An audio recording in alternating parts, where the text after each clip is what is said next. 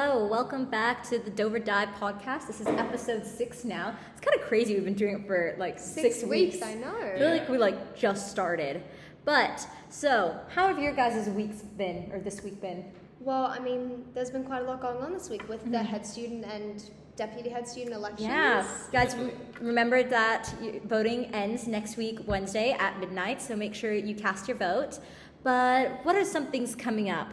World Mental Health Day is coming up on October 10th. Yeah. I didn't know about that. So Me either. Yeah, I mean, World Mental Health Day, something to be aware of. Obviously, mental health is a problem affecting everyone at the moment. At the moment, I feel like everyone's a bit stressed out, especially IB students. We've got a pretty good workload, so I guess what we said about IB being all right so far is I feel like we're regretting our words. Yeah, definitely.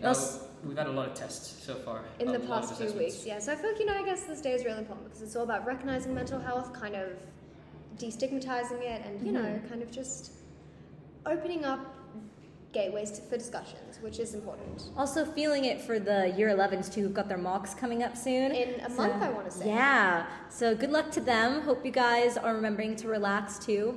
Mocks do not matter. Yeah, or in the long run. Yeah. Of course. Take it seriously, but also remember it doesn't determine anything. I think everyone can also relate that we all made very big improvements from our mock grades and our actual results. So just keep that in mind. And it's good to make actual mistakes during the mocks instead of the GCSEs, because right now, I mean, it was less than a year ago, but I couldn't tell you what I got for most of my mocks. So they don't matter.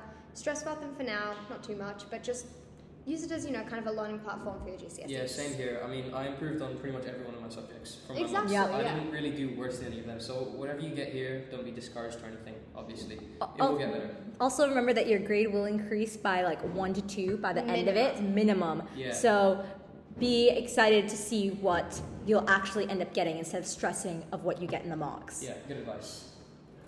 So I've got to ask you guys, don't you think that the podcast should be more interactive? Because I feel like we're just sat behind a screen, just yelling at people, and I think it would be a lot better if we could actually sort of ask the viewers the questions. I completely agree. So, what do you think this week's question should be? I think a good question of the week would be, if you guys could travel to any place in the world right now, where would you go and why? Ooh. I like that. Aswin, why don't you tell us your answer first? Start. Anywhere but here, please. Get out of here. Okay, but realistically, probably somewhere relaxing with a beach. I like going to the beach.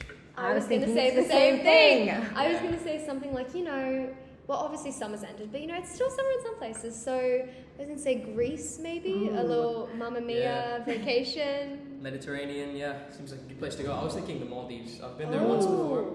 It was so good. I was also thinking island. I really want to go to Fiji. The beaches there are gorgeous. Definitely. I mean, there's a lot of smaller islands too, like Batu.